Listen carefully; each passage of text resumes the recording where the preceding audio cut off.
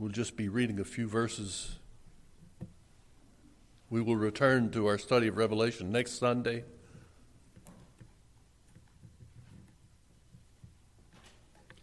Very familiar words from the Sermon on the Mount.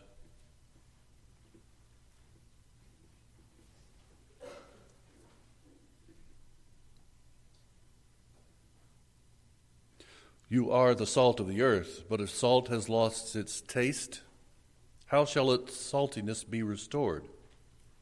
It is no longer good for anything except to be thrown out and trampled under people's feet. You are the light of the world. A city set on the hill cannot be hidden, nor do people light a lamp and put it under a basket, but on a stand, and it gives light to all in the house. In the same way, let your light shine before others so that they may see your good works and give glory to your Father who is in heaven. Lord Jesus, we ask your blessing upon the power of this word. May your servant be faithful and useful as we look at this together. Let us see it with new eyes. Not that there is anything different here, but let us see things that have always been there. Every time we look at your word, we see new light and new wisdom and new truth. It is never ending. And we need it to be nourishing and encouraging. So help us this day, for we are your children. Amen.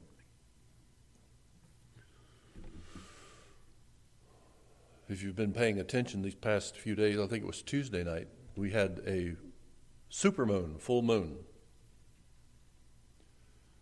This is one of those unusual months, and it's the last month until 2037 where we will have two supermoons in the same month.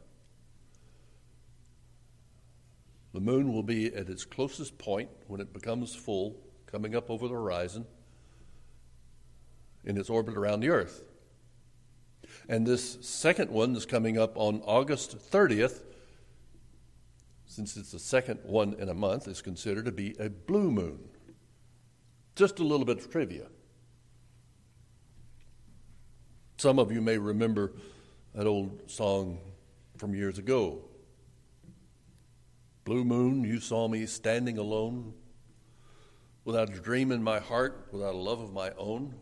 Blue moon, you knew just what I was there for. You heard me saying a prayer for someone I really could care for. And then there suddenly appeared before me the only one my arms would ever hold. I heard someone whisper, "Please adore me." And when I looked, the moon had turned gold. Some of us are old enough to remember when that was a hit song. It's been some of the oldie goldie favorites lists for quite some time.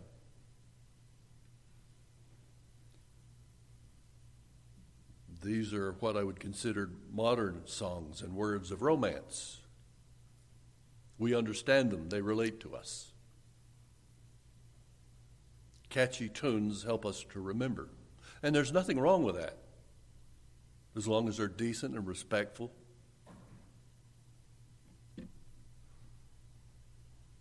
I use that as kind of a beginning because I want to illustrate something. We understand the language from the poetry and the lyrics of modern songs, but when we look at ancient songs, particularly songs in the Bible, we don't always connect. It sounds strange to us. I know you've read the Song of Solomon's.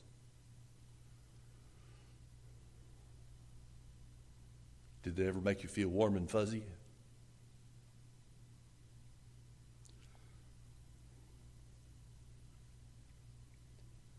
The Song of Solomon, chapter 4. Behold, you are beautiful.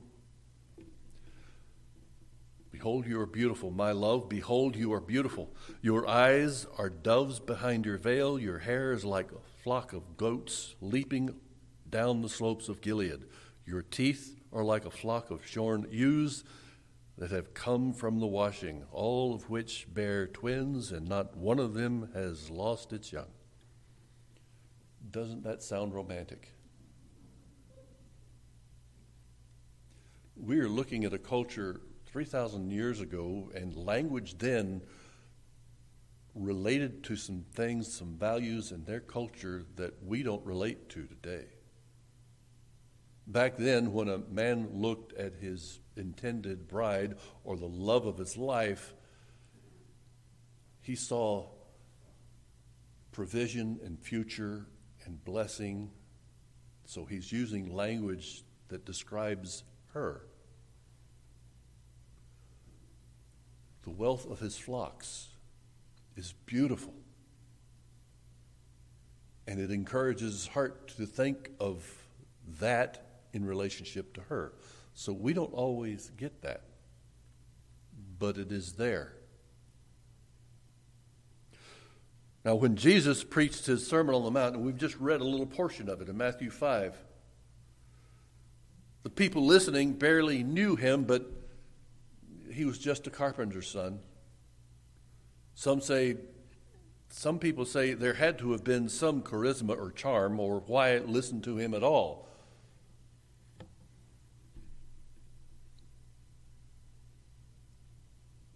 But Isaiah 53 said he had no form of majesty that we should look at him. There wasn't anything extraordinary about him. He had no beauty that we should desire him. I think that points a little bit more to the description of his sacrifice, his suffering. Maybe not so much about what he looked like. But we do know that Isaiah 53 continues to say that he was despised and rejected by men, a man of sorrows and acquainted with grief. And as for one from whom men hide their faces, he was despised and we esteemed him not.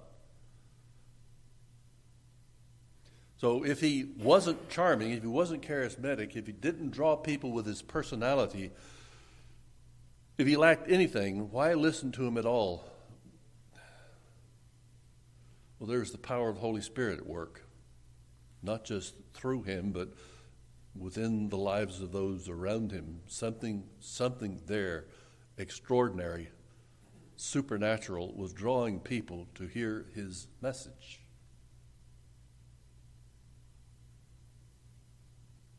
When Jesus preached his first sermon, the people listening barely knew him, but he knew them. He knows you. He knows you more than you know him. He knows about you more than you know about him.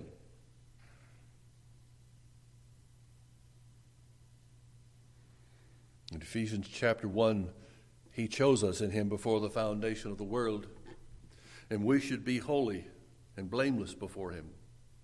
In love, he predestined us for adoption through Jesus Christ according to the purpose of his will, to the praise of his glorious grace, with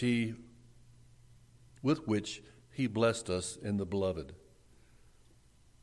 So, my friend, he knows you. He's known you. I like how Garrison Keillor describes it. Long before you were more than the twinkle in your Father's eye, he knew you, and he loved you. Not just you, but his church. Everyone who believes him, everyone who truly trusts him, everyone who has received him, he knows his church. It is his kingdom. It is his bride, his one and only. So he uses language here, and we've always taken that when we've read this and heard messages on it and heard lessons on it. We've always taken that as a challenge of how we should live. And yes, there's some of that here, but I want to also remind you that this is here to encourage us. He describes his church, his kingdom, his bride as, you should be salt. I think it is tragic. I don't think it's very honorable to take, the Apostle Paul told Timothy, let your language be seasoned with salt. And we've always taken that to mean profanity. No. That's not what it means.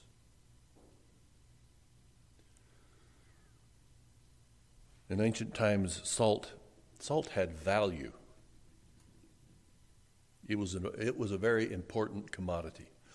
Rome used to pay their soldiers with bags of salt. Where do you think the word salary is derived from? It comes from the same root as the word salt.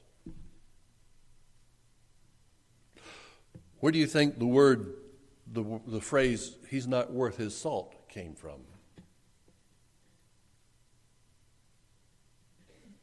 He's not worth what he's paid. Don't give him a job. So salt had value. Christ's bride is one who was valued and is valued. Why? Why does he value his bride? Why does he value his church? Why does he value you? I don't know. His love is mysterious. Why should he love any of us? We are sinners. We are rebels. If he saved any of us, it's usually we come kicking and screaming. Deuteronomy chapter 7, through the prophet Moses, he said, you are a people holy to the Lord your God. The Lord your God has chosen you to be a people for his treasured possession, his valued possession. Out of all the peoples who are on the face of the earth, it is not because you were more in number than any other people that the Lord set his love on you and chose you, for you were fewest of all peoples. But it was because the Lord loves you and is keeping the oath that he swore to your fathers, that the Lord has brought you out with a mighty hand and redeemed you from the house of slavery and from the hand of Pharaoh, king of Egypt. So very early on in the ministry of Moses, he was telling Israel, you're not so important. There's nothing special compared to everyone else in this world. But I loved you, and I brought you out of bondage for my glory, because I want you to know you're loved. And that's what he's done through the ministry of his Son as well. He has redeemed you by his own blood. He has delivered you from the bondage of sin, and he wants you to know that you are loved.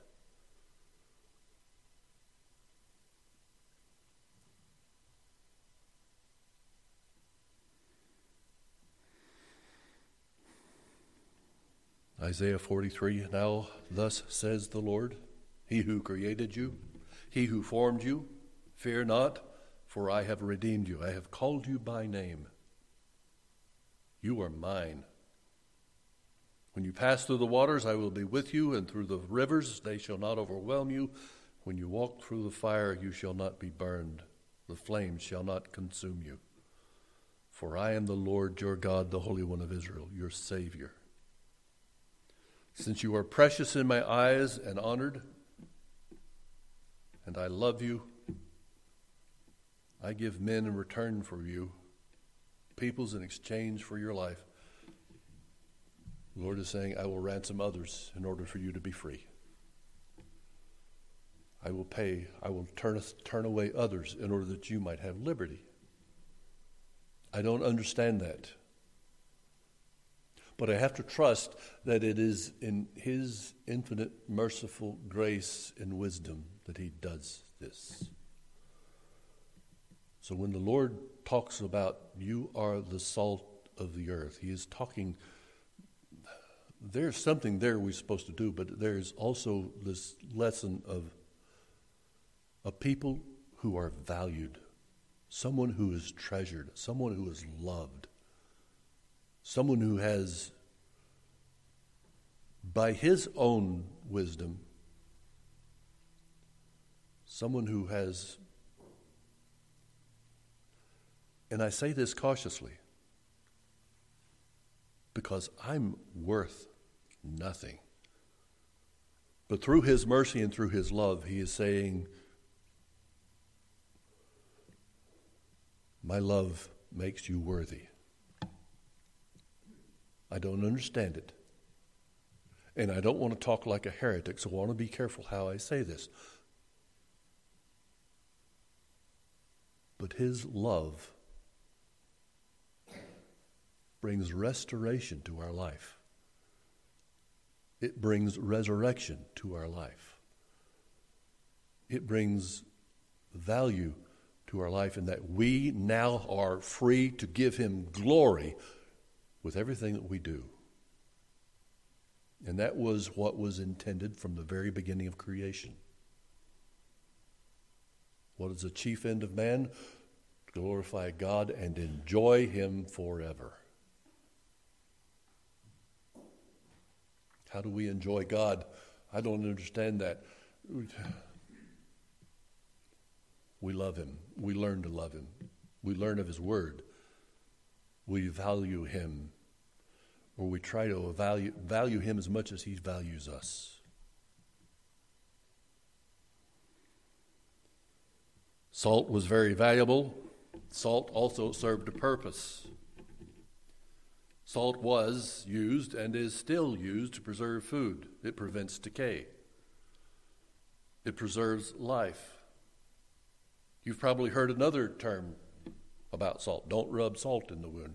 That's kind of painful. Those shards, microscopic shards, tend to cut and to make it sting.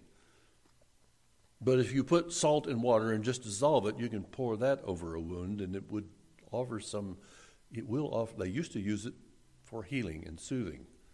Well, how does that work?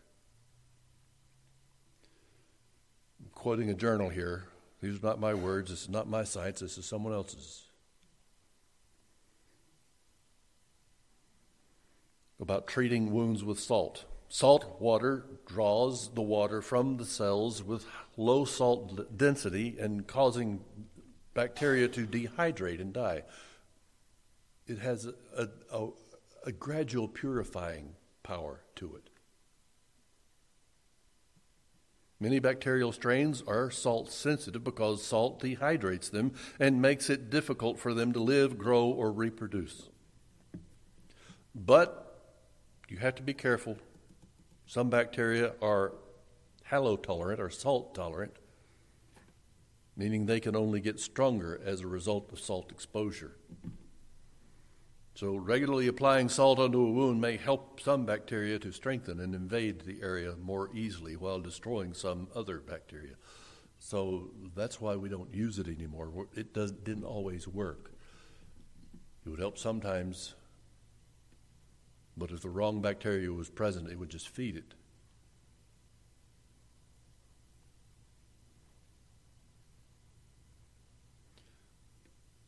But the lesson we get out of this, that we, as his church, as people, are supposed to treat the world with the salt of God's truth. That will often produce a spiritual sting that is convicting. It reveals sin. It reveals shame. But you got to be honest, that is the purpose of the church. We are supposed to bring the word of the great physician to a lost and dying world and say, here's your cancer, here's your sickness, here's your rebellion. By the power of God, by the power of his Spirit, by the power of his word, you can be healed, but you must leave this sin. You must stop this behavior. You must receive Christ as your Savior.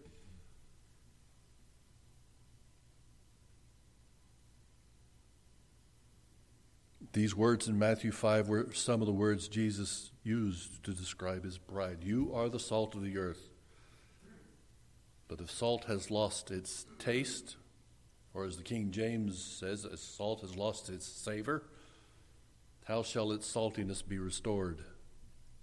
It is no longer good for anything except to be thrown out and trampled under people's feet. Salt had a value and it had worth as long as it was strong and pure. When it became diluted or contaminated, it was useless. The only thing good for is throw it out in the street.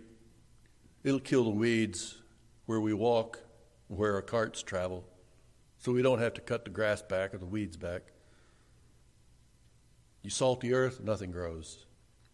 Go out and pour salt in your garden, it's going to kill what's there, and you might not get anything next year.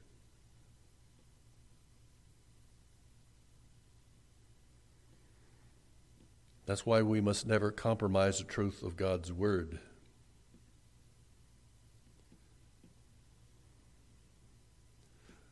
The salt that we provide for this world must be pure, it must be true, it must be righteous. We should not offer any kind of compromised truth with the world. It will do no good. We are to call them from their sin to the grace and mercy of Christ. We are not to welcome them in with their sin and their rebellious hearts. That is polluted salt. That's diluted salt. That will bring no life whatsoever. By his mercy and loving grace, we are redeemed for his glory.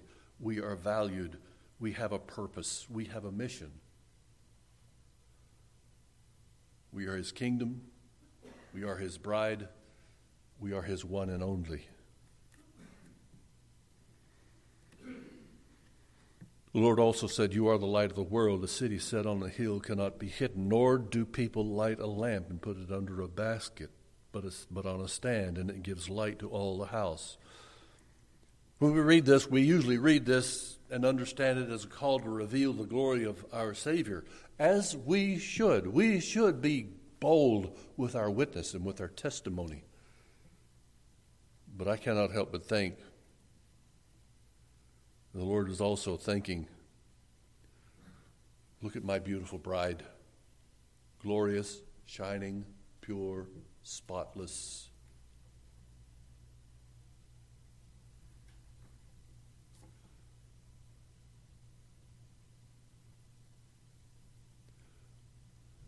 That's what he's done for us. He's cleansed his bride to present her before his Father pure and spotless, without blemish.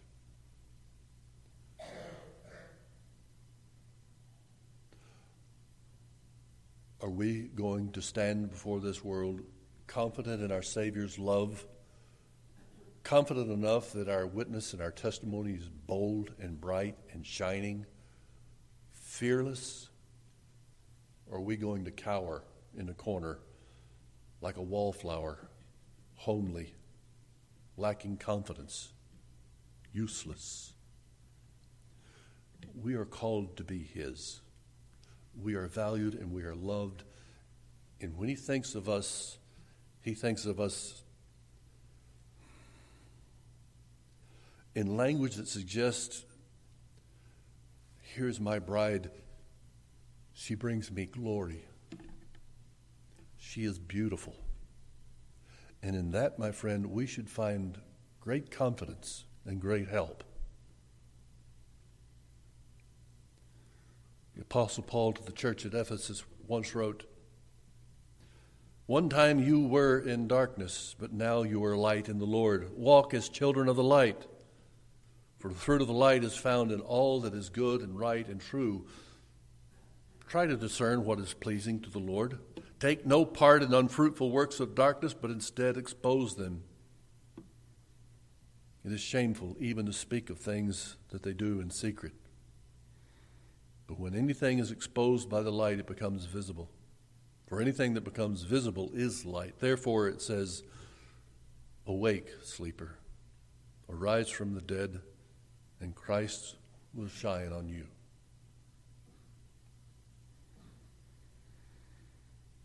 Who'd ever thought that Matthew chapter 5, the Sermon on the Mount, would contain words of spiritual romance. But I think it's in there. Let's pray. Father in heaven, we're thankful for your word and its truth and its light, and we pray this day that you may remind us of who you are and who we are, and that we may be yours eternally. In Jesus' name we pray. Amen.